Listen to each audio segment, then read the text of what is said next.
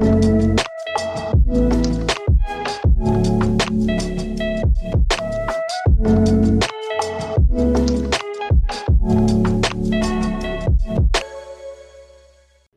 there, welcome to this episode of The Outcast. I'm your host Trisha, and thank you so much for tuning in. I know I've been gone for a while now, and I'm sorry about that. Since 2021 started, I've been pretty busy with schoolwork and decided to take a break from this podcast because of how stressed and tired I'd been feeling recently. So I thought it would be best if I tried to figure out why I was feeling so lost about my goals and feeling so low, basically just clear my head, and try to take care of myself. Well, unfortunately, that didn't work out. What I ended up doing was supporting this sort of illusion in my mind that self-care and self-reflection are, I wouldn't say easy, but rather things I can just believe will give me immediate relief from my pain if I simply go around in my head saying that, okay, I'm going to stop worrying about what's upsetting me and instead invest some time into my own well-being. I can only speak for myself, and what I learned was that subconsciously I was using the prospect of giving myself time to understand why I was so lost as an excuse to run away from the things that were scaring me. It's very hypocritical, I know, that in all my previous episodes I keep reminding you guys to take care of yourself and remember that you're worth more than you think you are, when I'm just not practicing what I'm preaching, And it's awful. It really is, because throughout my past, I've been the sort of person who'd advise other people and friends about what to do or how to solve their problems, but in the process, my own daily struggles built up and I just pushed them under the carpet until I tripped over them, just like what happened recently. 2020 had been a dark year for me, especially the last couple months, when I was transitioning towards a more positive mindset because I kept getting pulled back towards the confounding sadness I had been feeling all year long. And I think when 2021 started, even though more often than not I felt more comfortable in my own skin, I kept running around in circles. Like in the back of my head, there were always millions of thoughts that kept telling me how I didn't deserve what I had, that I didn't deserve to be happy or loved, and at some point, it really got to me. I sort of started drifting away from the things I was supposed to be doing, like my schoolwork, and just started spending most of the daylight hours in bed, tired, and not even being able to understand why. It's kind of like floating in space, you keep moving and drifting around in the vacuum alone, not realizing how quickly time is passing by. There's this song by Coldplay, one of my favorite music bands, called Spies, and I really relate to that song. If you haven't listened to it already, you should definitely go check it out. Its first verse says, "I awake to find no peace of mind. I said, how do you live, as a fugitive, down here where I cannot see so clear? I said, what do I know? Show me the right way to go." That's basically how my mind has been. Every day I'd have to conform to the mundane aspects of my life, the routine of online school, and after that I'd be left exhausted because I barely survived through the morning. I was so lost in this notion that my existence was valid only if I managed to accomplish all the tasks on my to-do list, and criticizing myself has always been a part of me, and I think that everyone has a way of evaluating themselves to become better versions of themselves. However, sometimes we take this way of evaluation a bit too far, like how I've always done. Whenever I look myself in the eye, standing in front of the bathroom mirror, the thing about self-hatred is that you won't immediately be able to pinpoint it as a problem explicitly, because it's a very unrealistic kind of creeper sort of plant. You let it grow unintentionally, using your tears and your darkness, until it wraps itself around your neck and chokes all the confidence out of you, even if that sounds scary. You enter this room where all the walls are judging you for the way you are, and the doors seem to be locked from the outside. You don't even know how you got stuck in this room in the first place. It's disconcerting, it really is. I've met a lot of teenagers who've gone through similar things as I have, and that really helped me to keep going because I knew that I wasn't alone in how I felt. But at the same time, I didn't know where I was going or how I was going to get there. I could give you a million reasons why I hate the person I am or why I think so negatively about everything I do, but that's not the point here. The point is that we tend to get so absorbed in the small, tiny details of our lives and the flaws they hold that everything else happening around us, the universe unfolding, that's waiting for us to ask it for what we want in life so that we may go get it, we overlook it all, you know? Everything else just becomes blinking light and noise, white noise that we don't pay attention to. I've been thinking about this for a while, and I think that you could look at it as if your life may be a bicycle. Over time, as you continue pedaling over smooth as well as bumpy roads and trails, your bicycle gets old, maybe a few scratches on it, had to face a flat tire or two, or its chains have begun to shift less fluently. You need to repaint them to avoid rusting, lubricate the chain so that you can continue pedaling your bike. What I'm saying is, even though your bicycle gets old and a bit worn out, you can still fix it and continue to use it.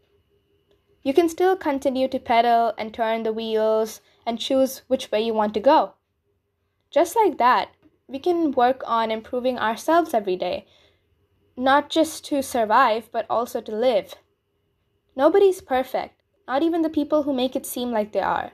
We're all living in a life that's been set for us in motion, and now it's our responsibility to follow through. In the past couple of weeks, I've had my own fair share of mental breakdowns that mainly consisted of me crying my eyes out because of how I only chose to look at the parts of me that were broken and constantly calling myself a terrible person for the mistakes I've made.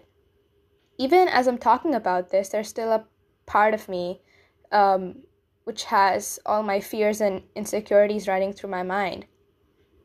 If you've read Harper Lee's famous novel, To Kill a Mockingbird, you would probably know this quote which said, "People generally see what they look for and hear what they listen for." Isn't this true?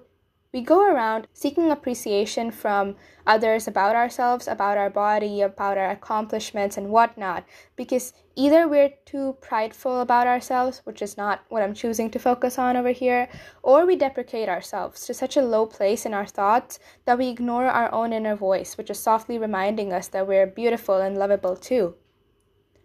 How many times have you stared at yourself and appreciated your face, appreciated the pain, the happiness, the unique story of your life that it holds, instead of looking down at the parts you think are supposed to be deemed as ugly? In a world where access to social media is getting easier by the day, we can just scroll through our phones for hours and go underwater by comparing our lives with those of others without realizing that we're all unique in our own way, and that our curves and our edges are supposed to be celebrated and not considered. You don't need to have 1,000 followers on Instagram to begin to accept yourself and feel. French philosopher René Descartes said, "Cogito ergo sum," which means, I think, therefore I am. What I'm trying to say here is, your existence and right to feel loved is not defined by the clothes you wear. It is not defined by society's ideal body type, which I find comically infuriating, the people who doubted you or let you down, or the wrongdoings of your past. But you cannot start to take care of your mental health or your lifestyle if you don't keep in mind that temporary relief will never be the solution to a long-term battle. Sure, there's always the option to give up and push away the people who truly value you and admire you for who you are, even if you might feel like you're all alone. That's what I did. I let myself get caught up in everything that I believed was wrong with me and shut everyone out. Where did that get me? Nowhere. Nowhere at all. The only things I ended up accomplishing was disintegrating my peace of mind and my energy. I was drained in a sad way more often than I was satisfied with all the small steps I had been taking towards implementing the positive changes in my attitude. Let me give you an example. I'm not someone who usually makes New Year resolutions for myself, mainly because I'm just lazy and I forget that they exist. However, when January started, a chain of events led me to opening my eyes to how much of an overly judgmental person I had been in the past. it just all came rushing to me. The times when I had thought that I was at a higher pedestal than someone else simply because of something that they did that I felt was worth looking down upon. I used this method of judging people and assuming that I had the right to decide what a person should or should not have done or become, so that I could cover up my own insecurities and feel better about myself. When I began to think about this more deeply, I realized that this was a huge issue that I had never even bothered to solve inside me or even consider. My instant reaction was my ego trying to prevent me from admitting my faults and finding excuses for it, when there's nothing that can excuse the fact that I looked down at people for the smallest reasons, even though I may have never spoken to them or let myself understand why they did what they did. I felt awful and ashamed when I thought about the things I had done. I had to fight my pride and ego simultaneously too, and it took tremendous amount of effort to decide that I wanted this to change. I'd even read articles on the internet about how we build judgments against people in our minds based on our stigmas, traumas, or things that make us insecure. I would keep going back and forth between yelling at myself as I pushed my face mentally into a toilet to sitting in bed helplessly as I had just added one more point to the list called Reasons I Find Myself Despicable. I wouldn't listen to my friends when they told me that I was not despicable or terrible in any way. All I chose to listen was the rising guilt inside of me. Yet, I woke up every day choosing to work on this flaw that I had slowly and steadily because I knew that my mind would not just get adapted to my new way of thinking in the blink of an eye. It could possibly take me a lifetime of always being careful and correcting myself whenever I got sidetracked. Still, I try my best to believe the people who tell me that I'm not as horrible as I think I am. There are days when I get sick to the stomach because someone says something good about me that I feel isn't true due to all the demons that I've been carrying on my shoulders. I tend to get unnerved when people appreciate my appearance, and I'm still struggling with that because most of my life I've always just never felt confident in the way I looked. And I'm still learning that it's okay to like the person I am. I don't take the time to appreciate how much my body has been doing for me, Like, it's the only thing I will have at the end of the day. And if I don't take care of it, if I don't feel grateful for what I have, then what's the point, if you know what I'm saying? There are days when I reject every single compliment anyone gives to me, wave off their efforts to lift me out of this mental prison until some of them get frustrated and leave to save themselves in this turbulent ocean, though I don't blame them. You could say that if they were true friends, they would have stayed, but I don't really agree with that. Often, our personal experiences with being trapped in someone else's cycle of self-deprecation can leave us drained and pull us into thinking the same about ourselves. We need to understand that self-hatred does not stem from simply our own opinions. It stabs you in the back right when you least expect it, or have started to trust yourself. And that's the scary part. It's really hard to escape from the clutches of an acquaintance who let their low views about themselves affect you. Which is why I'm always on the edge, trying not to let myself be too pessimistic or let too many of my demons show up under broad daylight, because as much as I might keep sinking in quicksand, I have a fear of losing people because I took them for granted, and that stops me from weighing them down. That might not be the case with others because I've known some people who made me feel victim to their own self-abuse, and managing to walk away from such a toxic situation, even though hurtful, was probably the best thing I could do to reduce the amount of unintentional self-hatred I was developing towards myself. There's a lot of things that I could list that I'm still learning about, like how not to consider a bad grade on a test as the end of the world. Since I was a kid, I was always praised if I came top of the class, but given looks of disappointment if I didn't score in the top 5%. I used to think of myself as a failure whenever I saw how other people in my class would score better than me and seem to have their whole life together, or when my math teacher told me this year that she expected better from me. I didn't stop to give myself any credit for even passing my tests or showing up for my classes, even though my mental health had been deteriorating. I'd consider them all as lame excuses that shouldn't be stopping me from reaching perfection. Now, though, I've started having a different mindset towards this, even though I'm still stressed about school and always worried I'm not doing enough to get into a good university. As silly as that may sound, it's always something that I've cared deeply about, because having a stable future is one of my biggest goals. So whenever I'm not able to stand up to my own expectations about myself, it really brings me down. It took me a year to realize that although an A on my report card could go a long way, the absence of it does not mean I'm diminished or incapable of achieving my goals. It does not mean I'm stupid. It just means I need to possibly look at what I'm doing in a different way, or maybe improve my work ethic.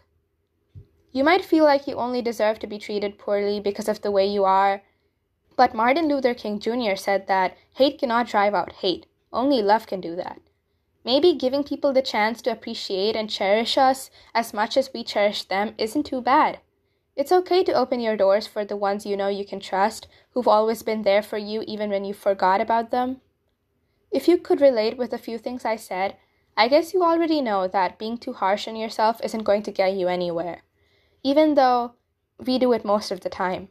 Give yourself the permission to mess up, to forgive yourself for not being able to stand up to your own expectations or the expectations of others around you, because you're not invincible. Ask for help when you see yourself falling too low, because giving in to your inner demons is not the option here. And remember, it's okay to feel lost, even if no one tells you that they're proud of you for waking up today and trying to get through whatever you're facing while you're on the verge of throwing in the towel. Just know that I believe in you and that I am proud of you. I hope you liked this episode. If you wish, you could go follow my podcast Instagram at the_outcast_club. Please stay hydrated and eat some fruits today. And I'll see you soon.